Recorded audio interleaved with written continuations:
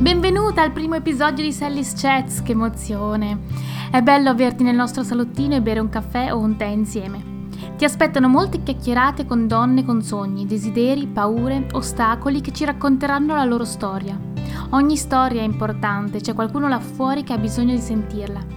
Il mio desiderio è quello che possiamo essere motivate e ispirate per la nostra vita. Cosa posso offrirti, un caffè o un tè? Oggi il caffè virtuale lo bevo con Maria Chiara Piglione, una ragazza che ho incontrato, si fa per dire, sui social media.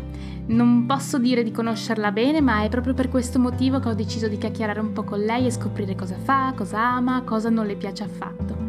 Una cosa che mi ha affascinato molto di Maria Chiara è il suo stile fotografico, perché in ogni scatto si nota quanto le piace il suo lavoro e quanta passione ci mette. Grazie, Stelli. Ma cosa posso offrirti, un caffè o un tè? Sarebbe fantastico un tè caldo è perfetto in questa giornata, anche perché qui da me c'è un filino di nebbia, quindi ho visto che da te c'è il sole, ma da me non è bellissimo. Sì, da me finalmente c'è il sole. Poco fa c'era la tempesta, che è una roba assurda. Vabbè, comunque. Ecco, vabbè, è fantastico, comunque la nebbia è il tempo migliore per concentrarsi sulle cose che ci sono da fare. Hai ragione, perché col sole io uscirei molto volentieri. Ma vuoi presentarti raccontando un po' chi sei, cosa fai? Sì, con piacere. Allora, vabbè, come hai detto tu, sono una fotografa. In realtà io non parto come fotografa, forse avrai curiosato un pochino la mia storia. Io in realtà sono un ingegnere chimico. Quindi io ho studiato ingegneria, ho fatto addirittura il dottorato. Durante il dottorato sono stata negli Stati Uniti ed è stata un'esperienza bellissima. Tra l'altro mi è capitato di andare a San Diego, quindi è stato proprio una bella esperienza. E dopodiché mi sono ancora fermata in università per un assegno di ricerca per un paio di anni e poi mi sono trasferita a Tortona, nell'Alessandrino, per lavorare per un'azienda chimica. E diciamo che il mio lavoro mi piaceva relativamente, nel senso che non mi prendeva in profondità, ovviamente mi piaceva il fatto di essere indipendente, mi piaceva anche il fatto che io lavoravo molto col computer, quindi questa è una cosa che mantengo tuttora perché io adoro Photoshop e quindi questa era un'altra cosa che mi piaceva anche l'organizzazione, però non sentivo quel lavoro realmente mio. E, tra l'altro mi piaceva il fatto che in azienda io viaggiavo tantissimo, perché anche lì andavo spesso negli Stati Uniti, avevo rapporti coi clienti e quindi era bello questo lato diciamo esplorativo. Poi che cosa è successo? Diciamo che ad un certo punto, non proprio ad un certo punto, già da un bel po' io non mi sentivo comunque più me stessa, perché lì dentro mi sentivo chiusa in una gabbia. Tra l'altro l'azienda ha iniziato a non andare benissimo e quindi si è posto il problema di cambiare lavoro. Ho iniziato a cercare, però mi rendevo conto che più mandavo curriculum, meno ero soddisfatta, nel senso che probabilmente non avrei voluto spostarmi ancora perché non era quello che volevo, nel senso che avrei voluto magari girare per l'Europa, cambiare posto, però mancava proprio la base, cioè il lavoro che alla fine ti porta via più di 8 ore al giorno, non era quello che mi soddisfaceva, quindi non mi sentivo realizzata. E allora pensa che ti ripensa, era una cosa che covavo da tantissimo tempo, ho detto mi sembra il momento giusto di fare questo salto. E quindi niente, un bel giorno, mi ricordo ancora, ero in impianto, una cosa che io odiavo tantissimo. Ero in impianto, era, che ne so, le 6 di sera, le 5, non lo so, stavo uscendo ed era una giornata di gennaio, quindi faceva ancora freddo, ma quel giorno si era alzato un vento, uno di quei venti che ti sanno un pochino di primavera, no? Quei venti che sono mezzo caldi. E mi ricordo che sono uscita, ho sentito questo vento e ho detto, boh, questo è il vento del cambiamento, è ora di cambiare. E quindi sì, quella sera poi sono ancora andata a correre, questo ha rinforzato la mia decisione, non ho dormito un tubo e il giorno dopo mi sono licenziata. Wow, che coraggio! E di lì è iniziata, sì, ci è voluto un grosso coraggio e sia nel fare quello che poi comunque nel, diciamo, tra virgolette, sopravvivere nei giorni successivi, perché non è che dal giorno dopo sei a casa, quindi poi ancora, ma sei sicura? Tutti i commenti dei colleghi, ma che cosa vai a fare? Ma hai almeno Oh mamma qualcos'altro? mia. Che poi, scusami se ti interrompo, ma cioè, tu hai studiato anni e anni per diventare ingegnere chimico Mhm. e poi d'un tratto hai lasciato tutto, cioè nel senso, wow. Sì, sì, e tra l'altro, vabbè, mettiamo anche in conto che tra l'altro la mia famiglia è una famiglia di ingegneri, quindi una mia grossa remora era anche quella, nel senso mio papà è professore al Politecnico di Oh Torino, mamma.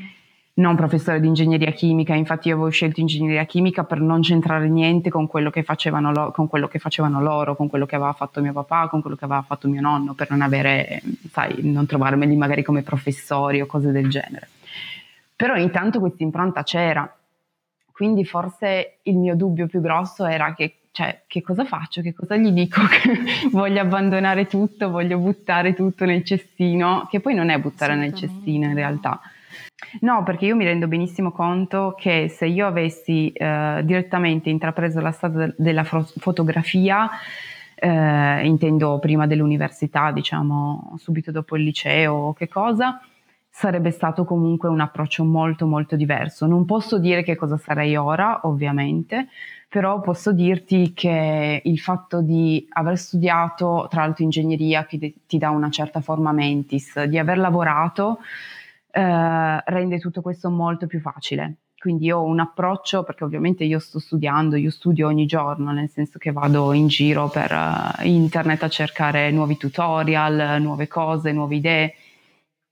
E quindi secondo me l'approccio ingegneristico fa molto e poi ovviamente fa molto anche sai, essere fotografo non è solo scattare la fotografia, metterla a posto, tutto quanto, ma è anche tutto il contorno perché sei indipendente, quindi è il rapporto con il commercialista, andare in giro a cercare clienti, scambiare mail con i clienti, mettersi d'accordo sui prezzi, tutta una serie di cose che non sono prettamente fotografia, quindi secondo me anche in questo comunque l'ingegneria o gli studi che ho fatto, i lavori che ho fatto mi hanno aiutato tantissimo e mi stanno aiutando. E le esperienze che hai fatto? Cioè in ditta Anche, o... Sì. sì, sì, le esperienze o anche ovviamente le esperienze all'estero, perché per dire, proprio ieri parlavo con dei clienti olandesi e comunque io devo ringraziare di essere stata negli Stati Uniti, di aver usato così tanto l'inglese perché non mi trovo assolutamente in difficoltà a parlare con loro in inglese. Sì, sì. Ma una cosa che mi incuriosisce è, cioè, tu praticamente da un giorno all'altro, o quasi, hai lasciato tutto quello che hai studiato, il tuo, cioè la tua sicurezza in un certo senso. Mhm. In più sei andata in un certo senso contro la tua famiglia. O ti sei fatta, cioè la tua famiglia diciamo che non era felicissima, posso immaginare. No, in realtà secondo me la cosa si è sbloccata proprio perché ho preso il coraggio a quattro mani o forse anche di più e, e l'ho detto a mio papà, nel senso che forse era la paura più grossa, che poi è un papà molto dolce, non posso dire che, però sai, mi faceva paura il fatto di rinnegare, tra virgolette, la storia della famiglia. Eh sì, no, no, certo. E io sono rimasta stupidissima quando lui mi ha detto, secondo me fai bene. E boh, sono rimasta senza parole.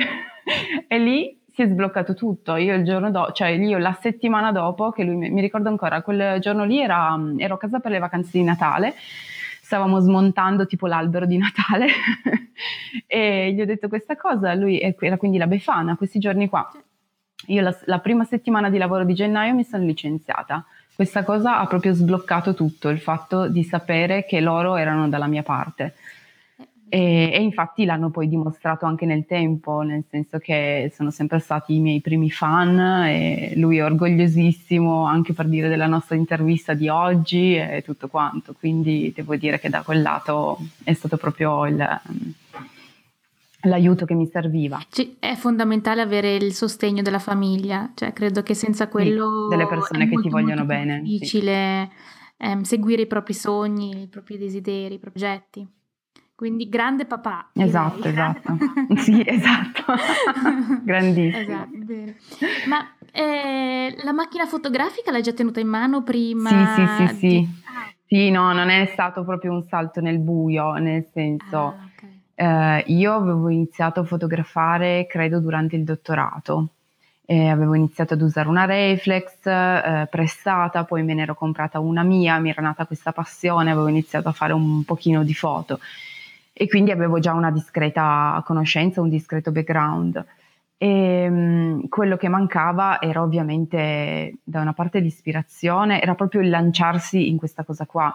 E tra l'altro quello che ho notato è che subito dopo essermi licenziata io facevo delle cose che adesso giudico inguardabili, nel senso che facevo degli scatti molto molto scuri, colori scurissimi, poca luce, secondo me ero ancora influenzata da quell'ambiente lì.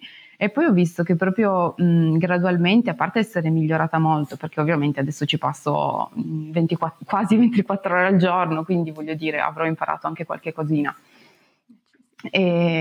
E dall'altro lato mi sono proprio sbloccata anche mentalmente, quindi c'è un altro tipo di contesto e le mie immagini hanno assunto un altro tipo di luce e quindi anche questo è stato un bel cambiamento. A proposito di luce negli scatti fotografici, cioè io conosco diversi fotografi che dicono che quando loro stessi sono tristi o stanno passando un periodo difficile, anche la loro fotografia diventa più scura. Succede anche da te oppure no? Eh, sì, devo dirti, e infatti quello che ti dicevo prima, credo che il fatto che il lavoro reale che avevo non mi piacesse influenzava tantissimo il mio modo di scattare. Io negli anni del lavoro a Tortona praticamente non ho quasi preso la macchina fotografica in mano perché in qualche modo mi spaventava. E questo è successo anche nel momento subito successivo, perché comunque non è che lasciare un lavoro sia tutto rose e fiori, nel senso perdi una sicurezza, perdi la stabilità dello stipendio fisso. Tra l'altro io mi buttavo in una cosa che sì, diciamo che di cui avevo le basi, però non è che potessi dire di saper, cioè non sono una di quelle persone che magari è andata avanti lavorando e nei weekend, che ne so, facendo matrimoni, quindi portavo avanti la mia passione di pari passo, no? O la mia attività nuova di pari passo. Io ho deciso di piantarla lì e creare un'altra cosa. E quindi questa è stata una difficoltà e i primi periodi, ti dico, anche lì avevo quasi il timore di prendere la macchina fotografica in mano perché sapevo che sarebbero uscite delle cose che non mi piacevano e quindi automaticamente mi frenavo. E poi ad un certo punto mi sono detta, ma cioè, che senso ha? Se voglio andare, non lo so, io pretendevo di sapere esattamente dove sarei andata a parare e di sapere esattamente, cioè di uscire allo scoperto solo quando sarei stata totalmente pronta, no? Quindi una fotografa perfetta, tra virgolette. E quindi che cosa facevo? Iniziavo a barricarmi dietro corsi di fotografia, leggevo un sacco di cose, studiavo tutto, che ne so, sulla fotografia analogica, ma proprio cose teoriche, no? E, e questo ovviamente portava ad ampliare la mia conoscenza, però sicuramente non ad ampliare la mia pratica, perché cercavo in tutti i modi di evitare di tenere la macchina fotografica in mano, era questo quello che succedeva. Sì, ma per paura di non avere lo scatto perfetto. Esatto, sì, e soprattutto non volevo poi presentare un conto se lo scatto era per me, mi faceva schifo lo stesso, ma era per me. E poi se avessi dovuto metterlo, che ne so, su Facebook o su un sito, mostrarlo in giro, assolutamente non mi sentivo all'altezza e quindi cercavo di evitare questo momento fino a quando non fossi stata totalmente pronta. Sì, sì. E adesso cioè, sei pronta? Cioè ti In senti realtà pronta? no, cioè nel senso che no, al che ho iniziato a leggere tutta una serie di cose, ovviamente quando uno si trova in questi periodi bui poi inizia a trarre spunto dalla rete, cercare tutti i consigli possibili, no? E quindi anche non solo libri di fotografia, ma anche proprio libri che dessero ispirazione, che facessero crescere il mio io interiore, la mia paura di mostrarmi all'esterno. E di lì ho capito la cosa fondamentale, che immagino avrai capito anche tu nella tua attività, che non si è mai pronti che se uno non si butta non arriverà mai a nessun tipo di risultato. Quindi è quello che ho fatto, mi sono buttata progressivamente, io mi butto costantemente, nel senso che anche magari quando prendo dei lavori non sono, cioè in certi casi magari non sono totalmente sicura, perché poi io sono perfezionista, quindi magari non sono totalmente sicura che il risultato finale sarà quello che voglio esattamente, ma non potrà mai essere perfetto. Cioè io cerco sempre di fare il mio meglio e il mio meglio è quello che ho al momento. Sì. E poi il mio meglio dell'anno prossimo sarà un altro livello. Esatto.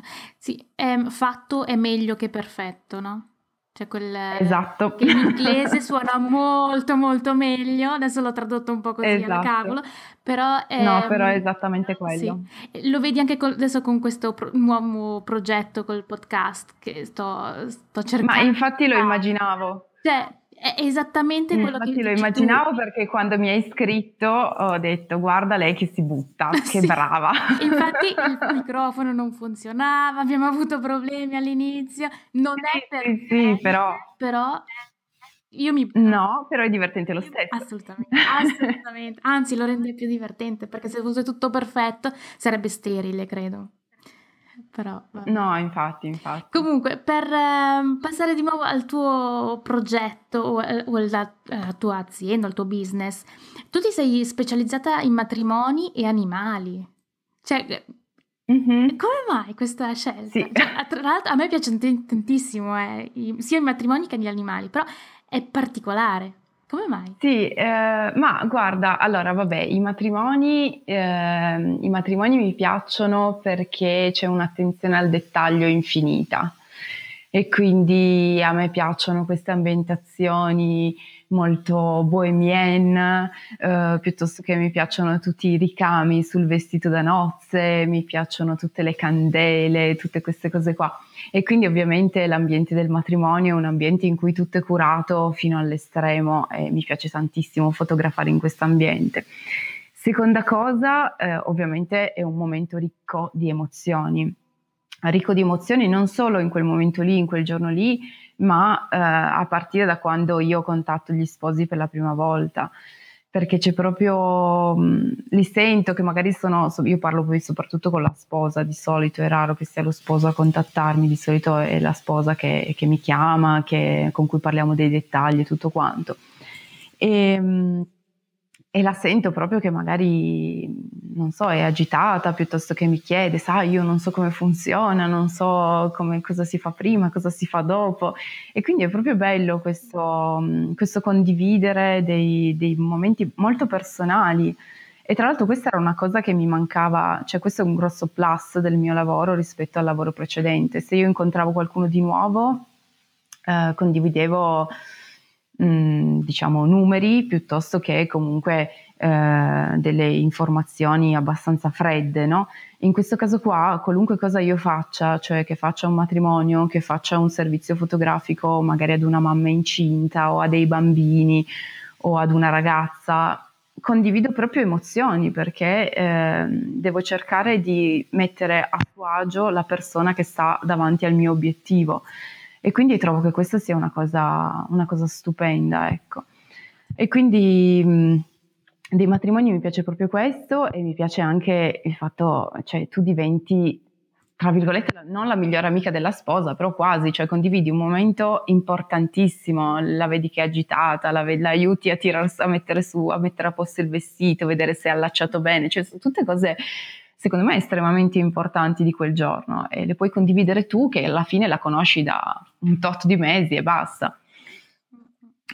E per quanto riguarda gli animali, vabbè, gli animali sono una mia grande passione, come lo è la natura in generale. E io ho sempre avuto animali fin da quando ero piccolina, attualmente ho 4 gatti e un cane, La quindi Peppa. sì, è uno zoo praticamente. E quindi credo di aver acquisito anche quella confidenza che mi permette di coglierne gli sguardi migliori, perché comunque fotografare per dire un cane non parliamo di un gatto, vabbè, il gatto o immobile e quindi lo fotografi benissimo, oppure inizia a scappare ovunque, quindi è un disastro. E i cani invece c'è la possibilità di giocare, di cogliere degli sguardi. E poi vabbè, a me mi piace proprio tantissimo, e poi mi piace esaltare tantissimo gli occhi, renderli ancora più pieni di amore quando li ritocco in Photoshop. È una cosa che mi piace proprio tanto. Poi assolutamente, ovviamente non ho paura degli animali, quindi non ho paura dei cani in nessun modo, quindi datemi un cane, io sono felicissima. Che poi E di qua, quindi ho visto che hai fatto dimmi. anche uno shooting con un serpente. Ah sì, Tu quella è sei stata una cosa pazza. particolare. Ma io No. quello non l'ho toccato in realtà. Bravo. Devi Oh. sapere che tra l'altro tra tutti gli animali, cioè datemi in mano un ragno ci posso ancora stare, ma un Mm. serpente proprio no. Neanch'io, E... infatti, ho detto mamma. Ah. Però era, tanto lo teneva in braccio la modella, quindi non era un problema. Tra l'altro c'era il problema, cioè quel serpente lì è pesante, e se cade, io sarei stata angosciatissima perché c'era, ovviamente avevamo dietro il tizio della falconeria, che ci spiegava: mi raccomando, non farlo cadere, perché se cade lui con tutto il peso che ha si fa veramente male. E quindi io sarei stata, credo, agitatissima, oltre che all'essere agitata perché quella cosa continuava a tirar fuori la lingua, cioè No, una cosa no, veramente niente per me. inquietante. Oh mamma mia, no, no, no, no. No, però bellissimo, è Mm. stata, al di là del serpente, quella è stata un'esperienza veramente stupenda, perché io insieme ad un'altra fotografa siamo appunto andate a fare questo shooting in collaborazione con una falconeria, e quindi avevamo a disposizione tutta una serie di animali bellissimi. C'era l'aquila, c'erano svariati falchi, c'era il barbagianni. È stato veramente bellissimo, è stato una meraviglia. Gli scatti infatti sono bellissimi, tra l'altro. Grazie. Credo che siamo già arrivati alla fine. Cioè, le domande che volevo porti te ne ho fatte credo solo due. Però bene così perché era spontaneo e era Vabbè. interessantissimo ascoltarti, veramente. E c'è qualcosa che vorresti che le nostre ascoltatrici si ricordassero di questa chiacchierata? Ma prima di tutto mi piacerebbe si ricordassero del mio sito, che andassero magari a curiosare quello che faccio. Il mio sito è molto semplice, coincide col mio nome, www.mariachiarapiglione.com. Lo so che è un nome complicato, è un nome tra l'altro lunghissimo, però possono trovarmi anche su Facebook, su Instagram, che io uso tantissimo e cerco di usare al meglio per quanto mi è possibile. E poi mi piacerebbe che si ricordassero, allora, al di là della fotografia in generale, mi piacerebbe si ricordassero del fatto che, secondo me, io sono pienamente convinta che se uno crede nel proprio sogno, e soprattutto se uno si sente sopraffatto da quello che sta facendo al momento, da quella che è la sua vita al momento, e non si sente orgoglioso di sé, c'è sempre un modo per uscirne e c'è sempre un modo per cambiare. Perché ti dico che io ho passato non un anno nella condizione di, tra virgolette, depressione o comunque scontentezza, ma più anni, e perché evidentemente quel lavoro non era la mia strada. E quindi se l'ho fatto io, se sono riuscita io a cambiare nonostante la mia timidezza, tutte le mie insicurezze, tutto quanto, lo possono fare veramente tutti. Quindi questa è una cosa che vorrei che uscisse da questa chiacchierata tra di noi. Grazie mille, condivido pienamente quello che hai detto e mi sono venuti i brividi, veramente. Cioè, io credo che sentire queste cose da una persona che l'ha vissuto è tutta un'altra cosa di leggere un libro a caso che ti dice, perché ce ne Certo. sono 1000 di libri che dicono questa cosa, però sentirlo da te lo Sì. senti proprio che l'hai vissuto. Ma infatti è quello che spero di trasmettere, perché alla fine, quando io ero così, quando ero alla ricerca di una soluzione per la mia strada lavorativa, ovviamente quello che facevo era cercare di ispirazione da chi c'era già riuscito, tra virgolette. Io non posso dire di esserci riuscita totalmente, però posso dire che ce la si fa. Se uno vuole metterci l'impegno e se uno ha passione, ce la si fa in tutti i modi. Bene, con queste parole piene di emozione, ti ringrazio veramente di cuore per il tuo tempo e per aver condiviso con noi la tua storia, i tuoi pensieri. Ti auguro ogni bene e ti mando un grande abbraccio virtuale. A presto. Grazie mille, è stato Grazie a bellissimo. te. A presto. Se questo episodio ti è piaciuto e credi che potrebbe piacere anche alle tue amiche, sentiti libera di condividerlo. Mi farebbe molto piacere.